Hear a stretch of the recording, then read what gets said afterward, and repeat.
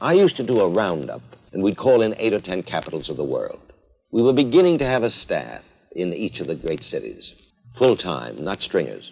Now, I got word just before I went on that we would go Paris first and then London. So I introduced Paris, and Paris was on. As I was sitting there, and my head was down, musing and listening to what was coming from Paris, while with the other ear I was listening to London, upcoming London, I heard a voice say, "Look up, Ben."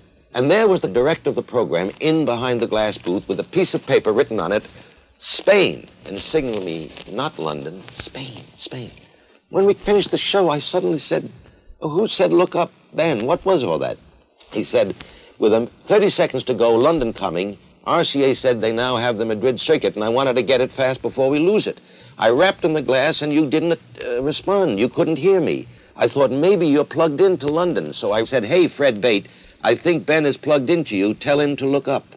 So Jack's voice went out to London, 3,000 miles. Bate said, "Hey, look up, Ben," came back to me 3,000 miles, and I looked up 6 feet into the director's eye.